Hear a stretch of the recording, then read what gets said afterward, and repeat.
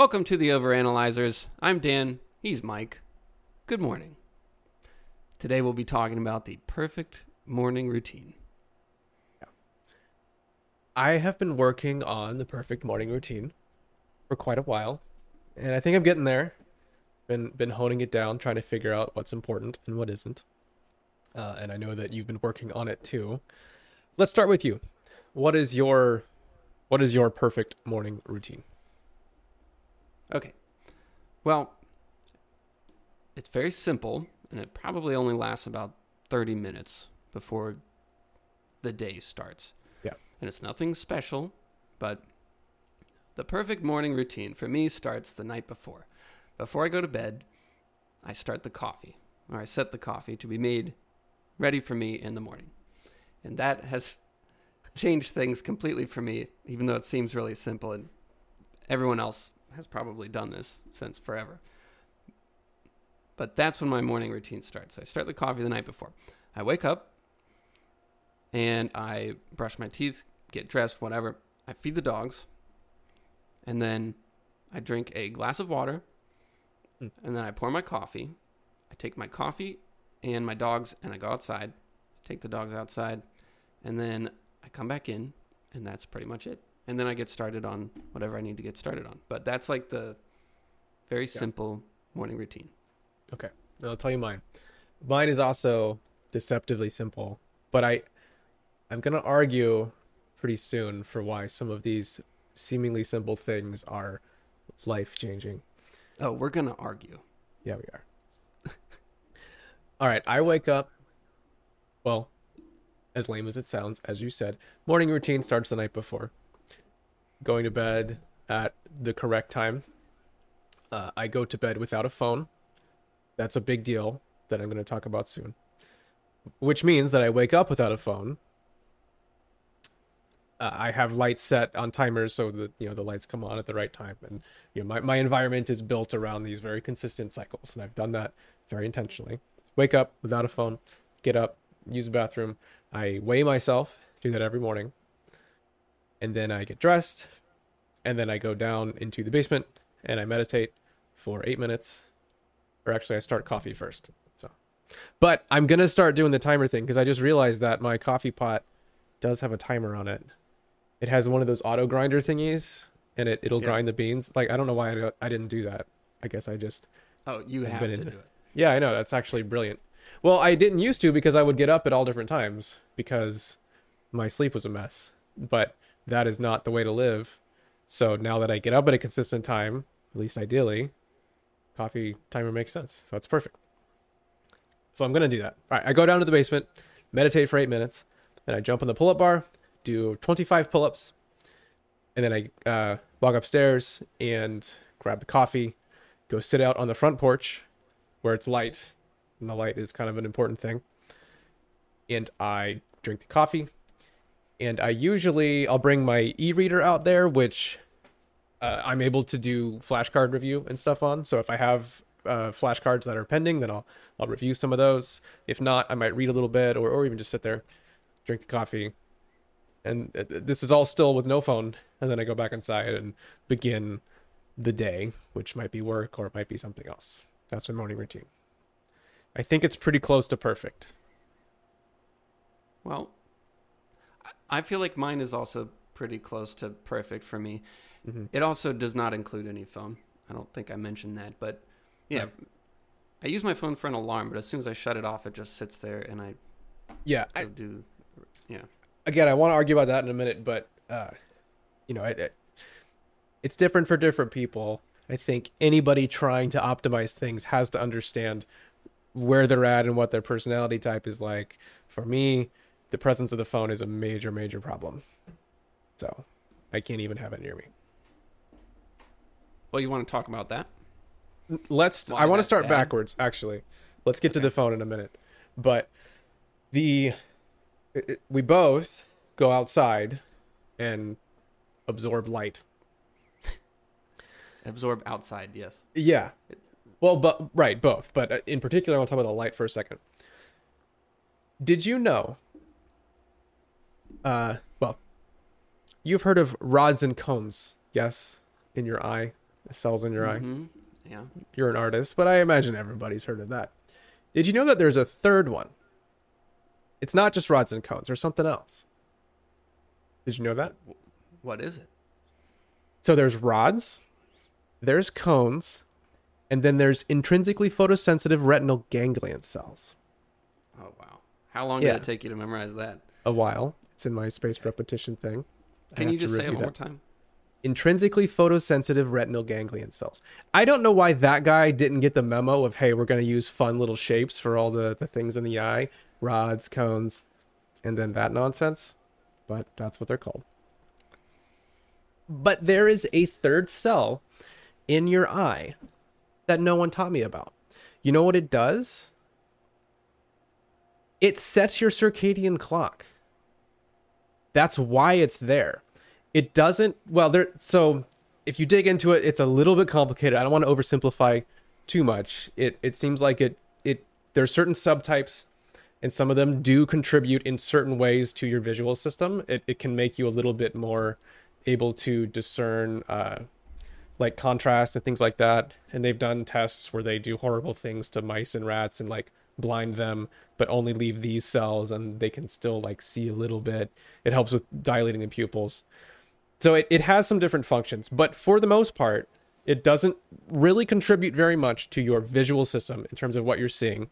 What it does is it is wired into your suprachiasmatic nucleus, and it sets your circadian clock.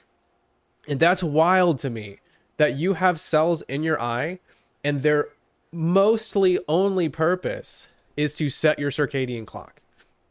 And I would listen to an interview with Samer Hattar, I think his name is, and he's a researcher who focuses on that.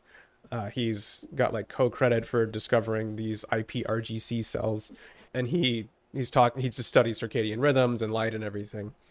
And he's, explains that that's what they're for, is setting your circadian clock, and how the circadian rhythm, that clock, it affects you. Like, we think of it as affecting your sleep-wake cycles, and it helps you go to sleep and wake up, and it's how your body knows when to be awake and when to be asleep. But that's not it. I mean, you have all this hardware in your eyes, actual cells in your eyes. You have, as you so horrifyingly put it, an almond that if you had pressed it through your eye socket, it would, wind up here, right? That's your suprachiasmatic nucleus. It's this like chunk of brain, this whole piece of your brain, the size of an almond, dedicated to setting this clock. And your cells respond or behave differently. Your RNA behaves differently based on different points in the circadian cycle. You can actually take somebody's blood, and there's all these different markers that are very specific to what point in the circadian cycle you're at, because there's just all these physiological processes that happen with the circadian cycle. It's incredibly important to the function of a human being, not just sleep wake, but how accurate your circadian clock is. So, well, you're saying when you go outside and see the sunlight, your brain is signaling you to wake up because it's that part. Yes. The circadian clock has to be set. It's not purely automatic. You aren't born and then your body just knows from then on exactly when day, night, and how to synchronize the entire process. You need cues for it. And what is probably the biggest cue out of all of them, and there are many, consistent meal timing can be part of it, all kinds of things. But the biggest one is seeing very bright light triggering those iPRGCs in the morning.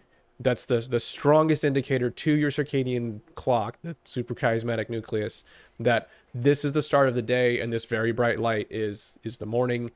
And that helps time your release of cortisol and your release of adrenaline, and much later in the evening, your release of melatonin, and all of the hormones and all the physiological processes that are supposed to happen, throughout the 24-hour cycle. That's a really, really key thing. And so part of the perfect morning routine for me is trying to make sure that I am exposed to very intense light.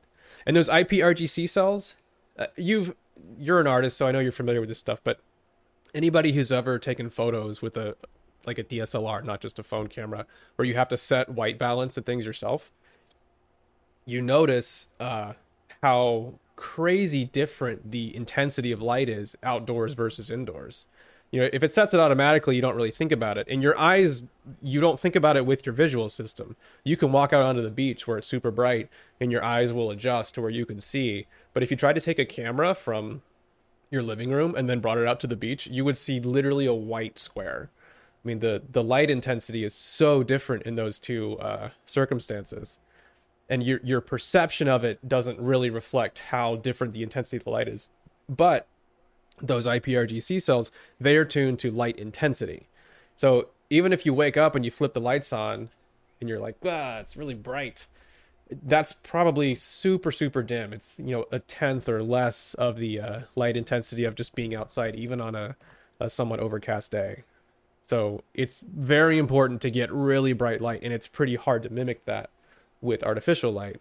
But that is a fundamental part of setting your circadian clock. And I think that your circadian rhythm, getting that very dialed in, is one of the most important things that a human being can do in terms of general health.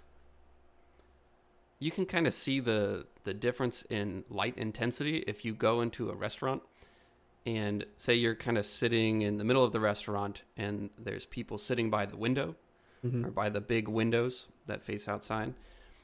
You will hardly be able to make out anything that's going on with them. It's called, I forget the name of it. That's embarrassing. But anyway, you can't tell what's going on because the outside is so bright. Even though you just came from outside and didn't realize how bright it was, once your eyes adjust to the inside, you can't see what those inside details. Yeah. And even that's just through a window that's far away. I mean, the amount of light intensity you get being outside in this 180-degree dome of daylight, plus the reflection off the ground, is just so much higher than artificial light. And your body needs that, or it's a major part of setting that circadian clock. And again, it affects you from the cellular level up, which is crazy. I didn't know about that third cell, so that's right. Cool to know. I feel like it's funny. Can you say it one more time? Intrinsically photosensitive retinal ganglion cells. Nice. It does not roll off the tongue at all. They should be called triangles or cubes or something, right? Yeah. Rods, cones, and cubes. That just help us out perfect. here, scientists. So basically, you want to wake up and then go stare at the sun. Yeah, do the sun stare. Well, before we get into any more, what is a perfect morning routine? Like, what are we trying to accomplish? What is the point of it? Yeah. Like, why is what you do so perfect for you and what I do so perfect for me, and why wouldn't it be perfect for other people, or why would it be? Like, what are we trying to accomplish by going through these routines every morning? Yeah. That's a very good question. There's certainly multiple things that I'm trying to achieve. As I've said many times, sleep is something I've really struggled with, and I've really made a project of that. And so that's one of my priorities. So the circadian clock is part of sleep, and that's why that's there. You know, if you spend a little while on YouTube, especially in the productivity category that we're more or less inside of, you will have 1,000 suggestions of things that you ought to do that are healthy for you. And so you have to kind of decide, okay, what out of those million things, I don't have 60 hours in a day to do all of the stuff that I'm supposed to do. What do I need to do? What is the most important? So that's one thing that I have decided. Yep, this is a really big deal for me, and I know it because I can measure it. You know, I have started to really appreciate the difference between getting sufficient and high enough quality sleep, and the difference that makes throughout the day for me. So that's in there. That's one reason, but that's still a detail. I think part of what I'm after is this almost like taking ownership of the day and my time. And if I don't have any routine where I just wake up and go, oh my God, I need to be at work. I gotta get going. I probably have a meeting soon.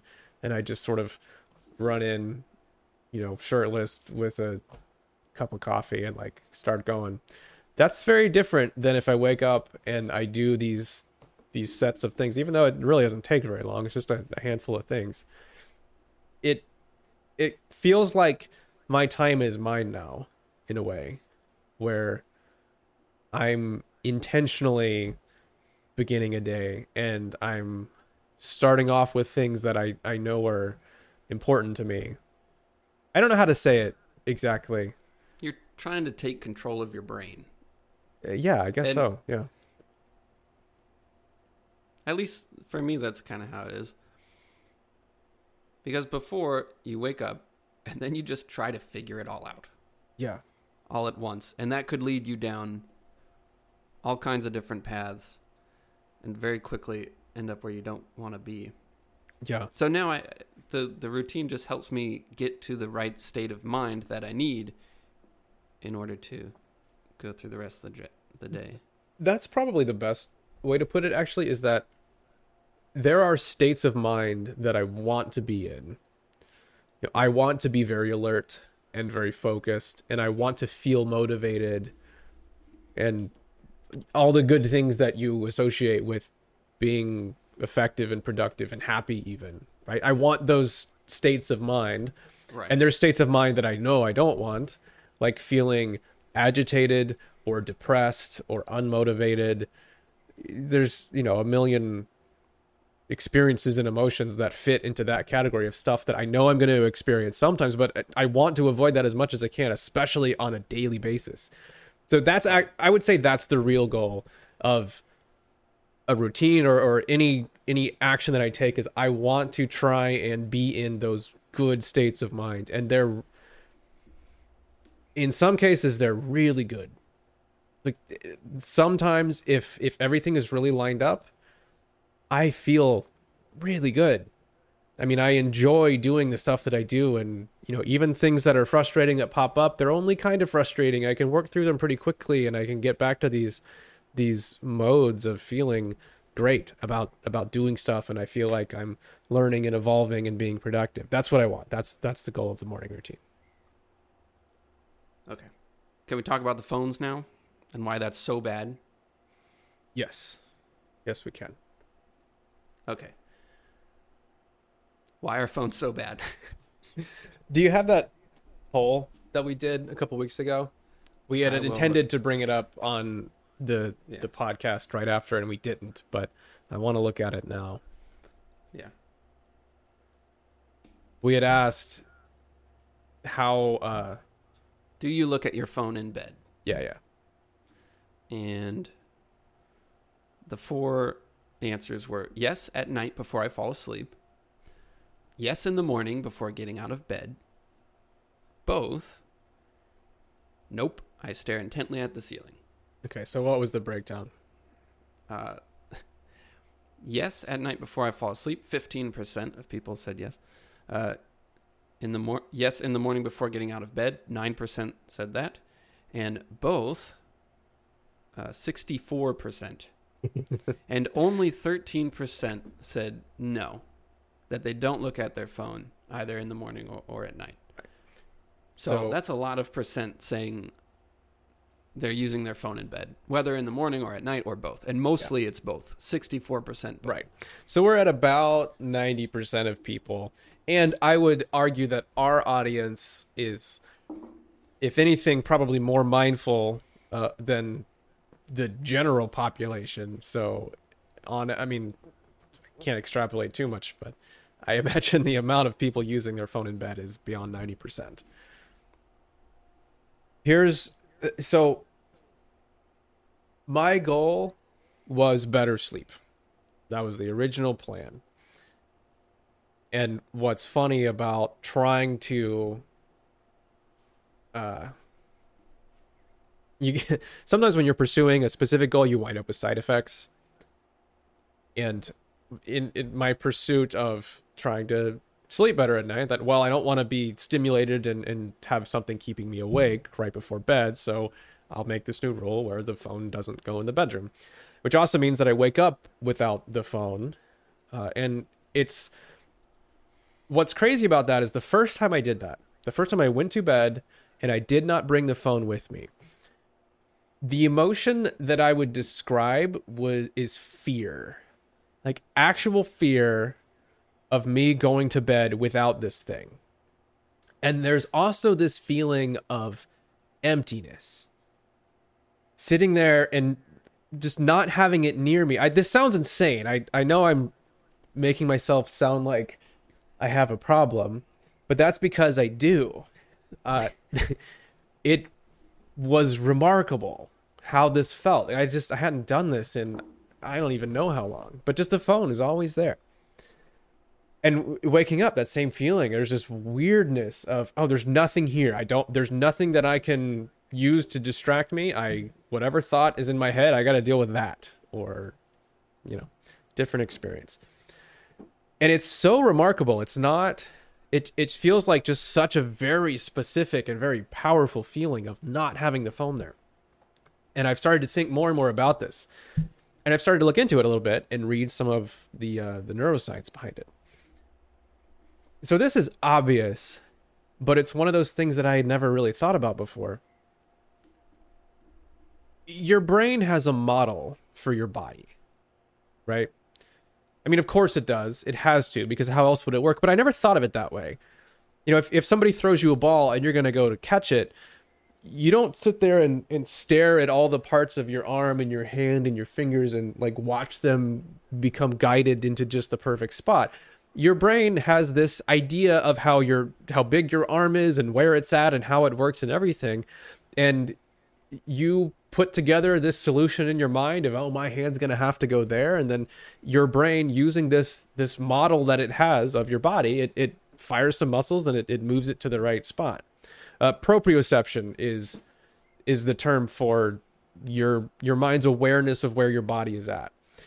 And they've done some, it kind of a more recent thing, but they've done some research to where they have, fMRIs and ways of brain scanning where they'll take an object and they'll move it next to your hand, and your brain has a model of your hand, and there's this certain threshold where if it gets close enough to your hand, certain neurons light up.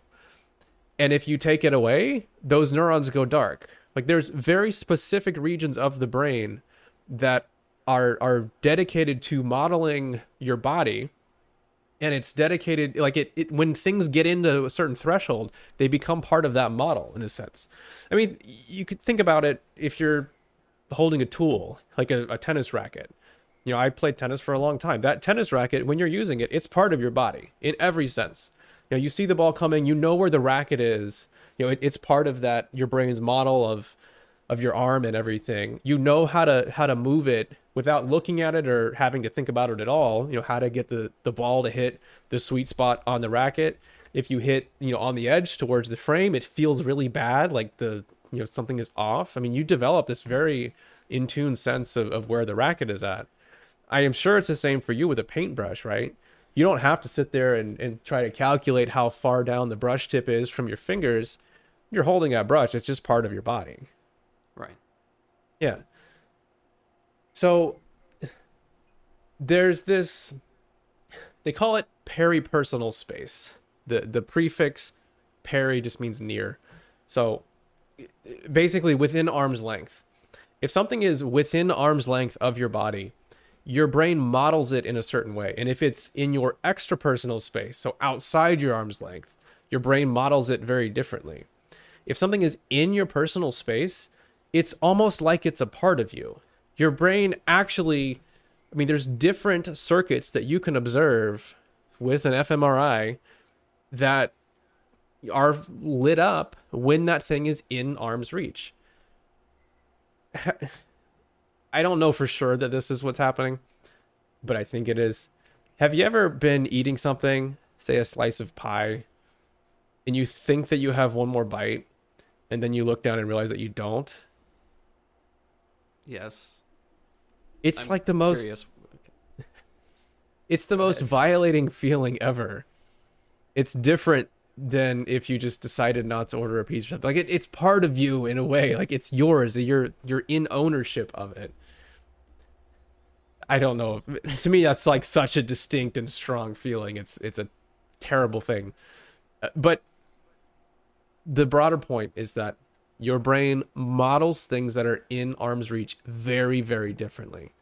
And you think about if you're sitting at a restaurant and I fidget a lot. I'll fidget with my wedding ring or a bottle cap or anything. Like it just becomes part of my body, and I'll just sit there and use it and move it and play with it, and that's just how it works. So obviously your phone is an invader. It wants things from you, and some of it's blatantly malicious. So if you look at the way that a lot of social media companies work, but I don't even want to just blame that. Just the amount of distraction and that stuff that's available there on your phone is staggering. And it becomes, when it's with you, when it's in arm's reach, your brain models that as part of you. And in a sense, you can almost fidget on the phone, with the phone, like getting lost in all these things. And they've done tests. I'll try to link a few of them if I can refine the papers, but they've done tests where they've looked at driving performance and just the presence of your phone, not notifications going off, not the phone like actively distracting you, but just it being there inside your peripersonal space causes degraded driving performance. It can cause degraded test scores. Just being there. There's many instances of being able to watch just the phone, just adding the phone into your model of your body causes degraded performance because your attention is being pulled towards this thing that's now part of you. It's really wild. I have felt this. I have never heard of this before. I think it's super fascinating, and I think it is. I have felt this many times where if I leave my phone in the other room, I feel very disconnected from it. Yeah. Like it's really far away. But if I leave it in my pocket, it's like I can feel it. It's like, it doesn't really leave my brain. So that's perfectly in line with what I've felt before. Yeah. So part of this is getting outside the morning routine, I guess. But that feeling, that again, I said is very scary at first, but it starts to be, I feel different. I feel more present. I feel more awake, which is, again, something that's been studied and is observable. I thought, well, probably I ought to do this all the time because this seems like a way better way to live. So I made my phone a new home. It's got it has a spot next to the coffee maker on this cabinet. And it's a nice spot. It's near the kitchen. I use my phone to log food on a lot, so it's convenient. I can grab it and do stuff with it. And if I need it, I can go get it. But there's no place in the house. There's no seat that is within arm's reach of that phone. So it is now, I mean, I travel with it still, I'll take it with me to the grocery store and stuff. But the default state is that it is not inside my very personal space. It is extra personal. And the difference, just try it.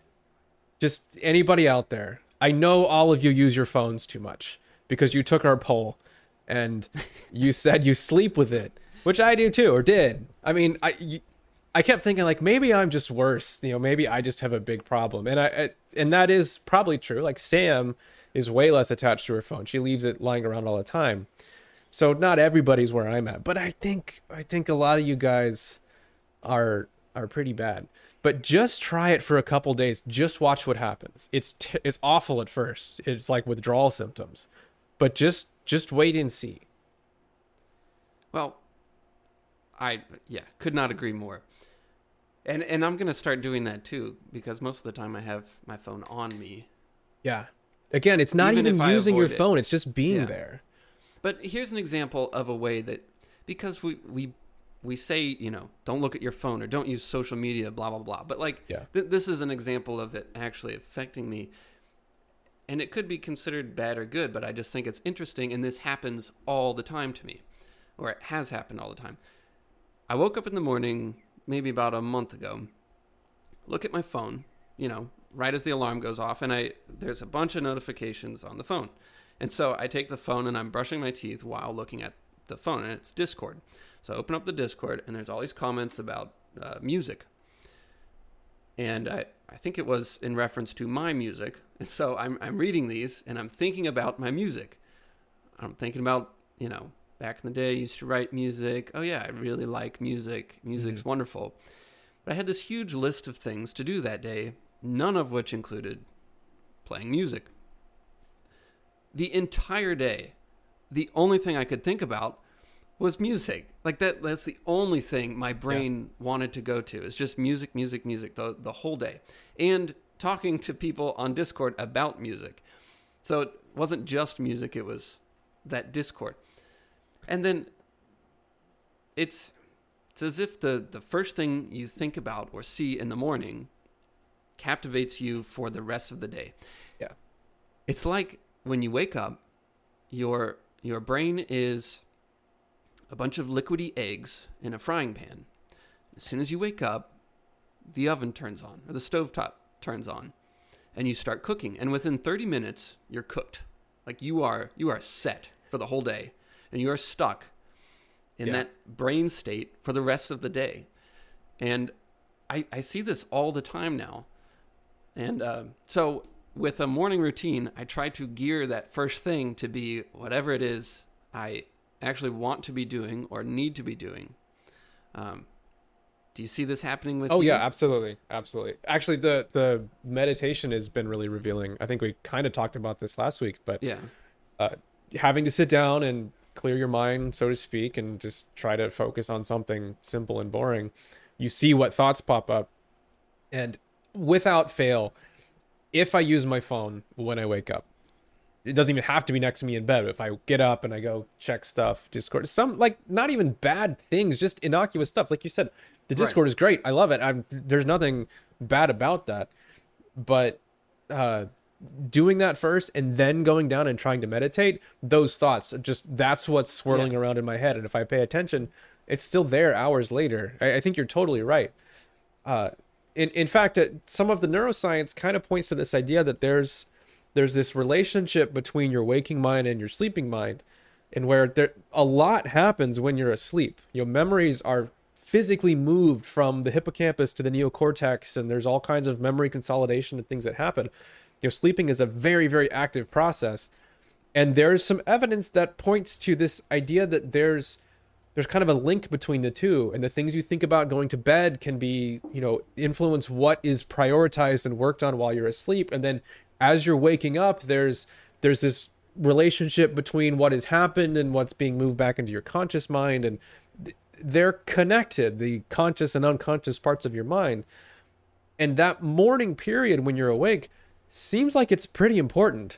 It's certainly noticeable, even just from an anecdotal point of view, that if you start shoving stuff in there, random crap with, your phone and the internet and things, that it's just sticks there. It's like your mind, like you said, it's like eggs that haven't been cooked yet, and it's waiting to form up around these things. And I think taking control of that process and deciding on your own terms, not letting some other service or company or even just device, whatever, decide what's going to be fixed into your mind, taking control of that, I think, is a huge deal.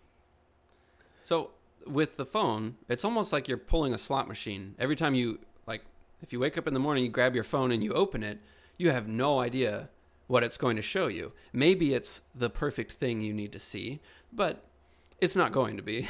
It's going to be some random stuff that is not important to you for the day. So that's why the phone is bad for me. It's not just, phones are evil and all technology is evil. You said slot machine. Here's what's been really remarkable about moving the phone from the peripersonal space to the extrapersonal space. Sorry for the coughing. I've been sick for the past week. Which could be a whole nother podcast of sick behavior and how to deal with that, because it sucked.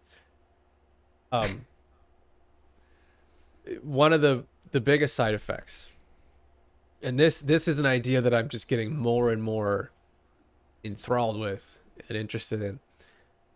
So I sit on the couch, maybe I'm watching a show or reading a book or anything, and the phone is not there. It's not part of my body like it usually is.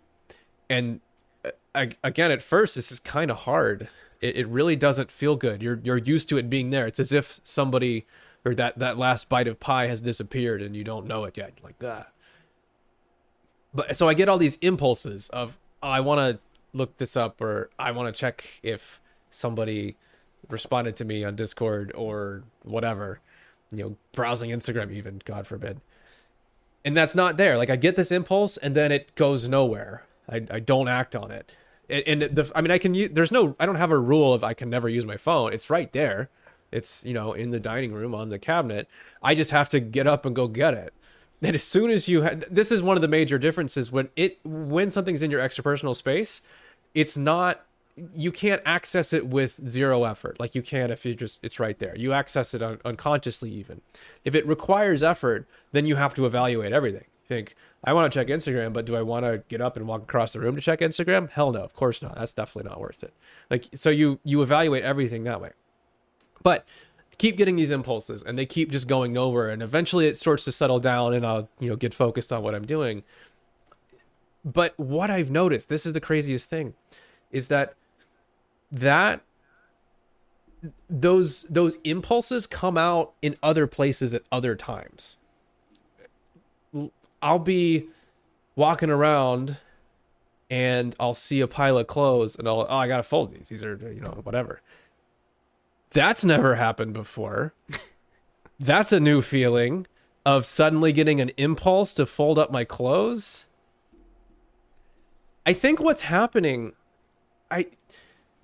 in a sense, you have a fixed amount of dopamine release throughout. Not to everybody's obsessed with dopamine, and I don't want to be one of those people because it's obviously much more complicated than that. But taking that as at least an example, you have a certain amount of dopamine that is built up in your brain and it gets released for certain things. And it's a very important neurotransmitter and neuromodulator, and it has all kinds of functions. But a major one is to motivate a person to seek out novel rewards. From a survival standpoint, if you saw a new tree that had fruit on it that you never seen before, that gets a dopamine release, or it can motivate you to go try a new area to find food or whatever. It's and that's why it's so powerful in the randomized reward context. That's why social media platforms work the way they do. They're built around the randomized reward, where you open it and you don't know what it's going to be. You get a notification, it's a red dot, and you click on it and it's something, and the whole feed is built around that. It's, we gave this example long ago. It's like a slot machine. If you imagine a slot machine that just gave you 3 cents every time you pulled the lever, nobody's hooked on that. But the slot machine that gives you mostly nothing and then sometimes a lot, the random reward, that's really motivating. Anyway, dopamine motivates you to find novel rewards, and there's a certain amount of it that you get, and you can influence the amount of all kinds of things, right? By sleeping better and being more healthy. There's lots of things you can do to try and optimize what's going on in your brain. But no matter where you're at, you get some amount of motivation and chemical reward and whatnot throughout the day. And a phone or a computer or anything like this, it's like a sponge, and it soaks it all up. Where you get this impulse of, oh, go seek something novel, try this behavior, and you, without even realizing it, because it's part of your body, it's in that space, you pull out your phone, you scroll through social media, and maybe you're really good at, going, okay, I've been on Instagram for a couple minutes, that's fine, I'm going to put it down. But you've just spent, again, to oversimplify a little bit, you've just spent your dopamine on scrolling Instagram. But if you don't do that, if you sit there and the impulse happens and you just continue to stay focused on the thing you're focused on, it's like you haven't wasted it all on this garbage. And you'll find it in something else. Yes, it's like it starts to show up in other places. And I did not really expect this to happen, but it's pretty wild. And it doesn't happen instantly. No, it doesn't. It takes a few days or... yeah. Of regular practice of doing that to start seeing the results. happen.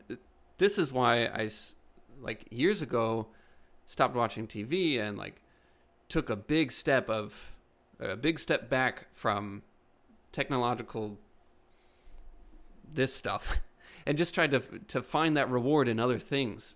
And after a little while, you start to see just how incredible it can be. There's definitely an adaptation period, and again, it's unpleasant at first. It really is.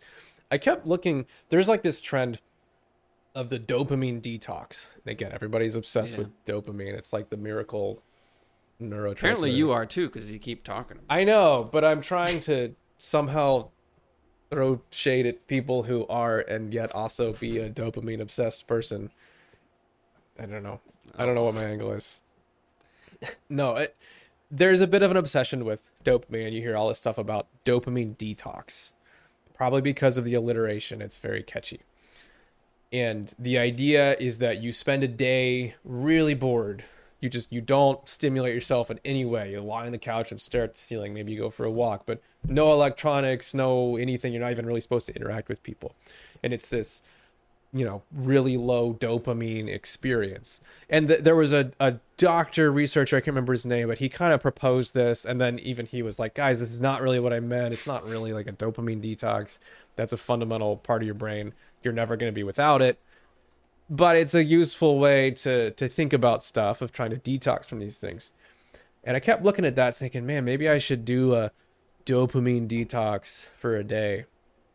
And then I kept thinking, that's stupid. Does that really make a difference? Doing one day and then going back to the same behaviors, does that make a difference? Do alcoholics take one day off a month of drinking and then go back to it? Does that change their life? I don't think so. I think this is me, right? I didn't conduct a double blind on what is most effective here. This is my own opinion, but that's stupid. All that stuff is stupid. I have this thing on my phone where it's like a Zen mode. You can set it for 20 minutes where it locks the phone. And I kept doing that.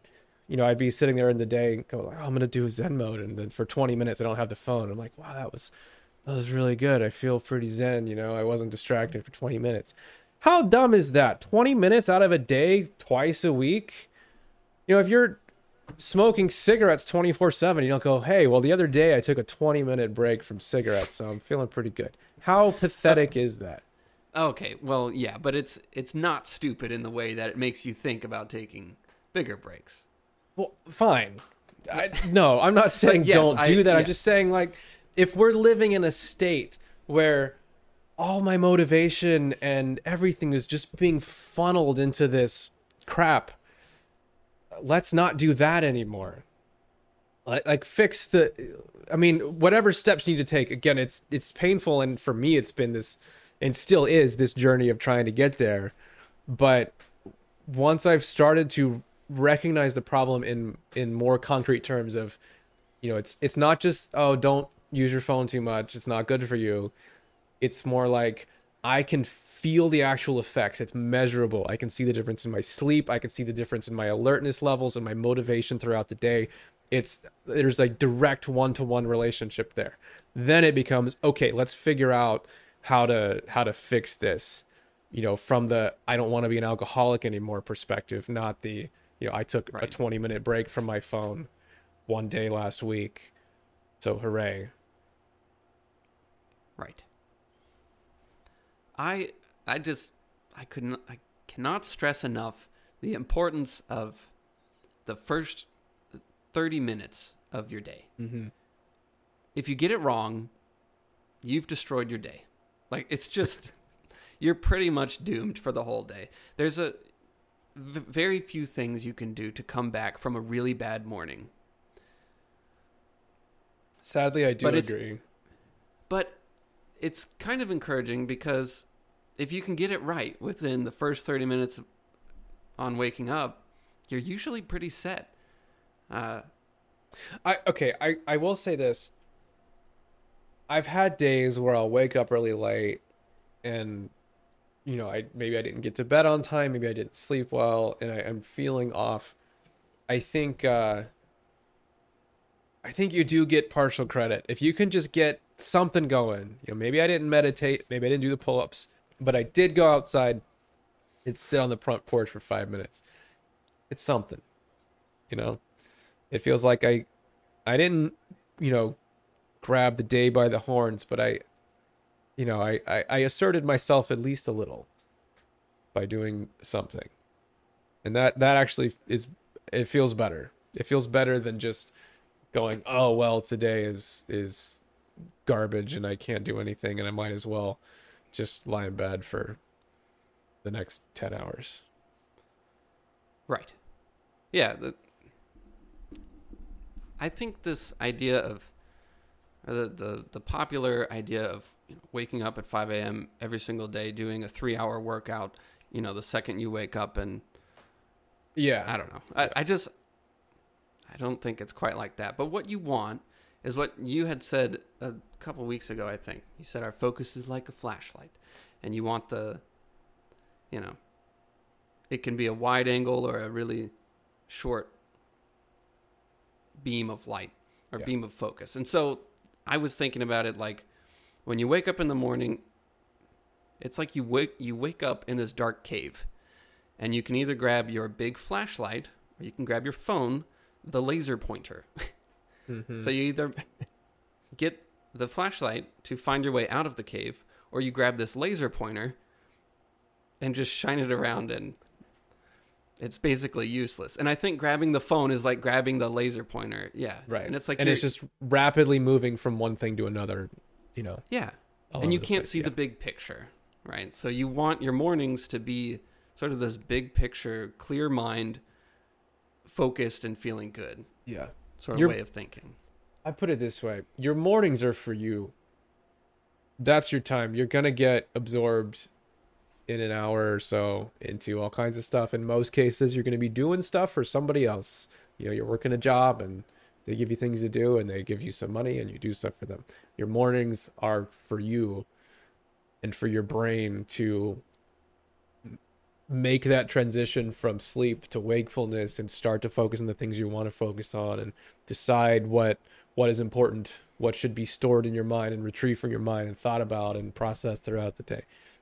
That they're yours. Don't give it up. All right. Let's end it with that. All right. So we are going to be taking a little bit of a break for the holidays. We intend to be back in probably mid-January, first week or two-ish. We haven't nailed down an exact date. We'll take a little bit of time off. We would love to hear any thoughts. We're going to, again, spend a little bit of time trying to think about the show itself and how to improve it. We would like to next season, maybe try to grow the audience a little bit. So if there's any ideas on that, that would be cool to hear. But again, thank you everyone for sticking with us and giving us so much to think about and being people we can bounce ideas off of, and just having this dialogue open for the past season. It's been awesome. I feel like I've been through a lot of personal growth. I think you have too. So please continue to do that. We aren't going anywhere. We won't be doing the show, but we will be around. So you can talk to us here on YouTube. You can hang out with us on Discord. You can send us an email at the overanalyzerspodcast@gmail.com. But we will see you in January.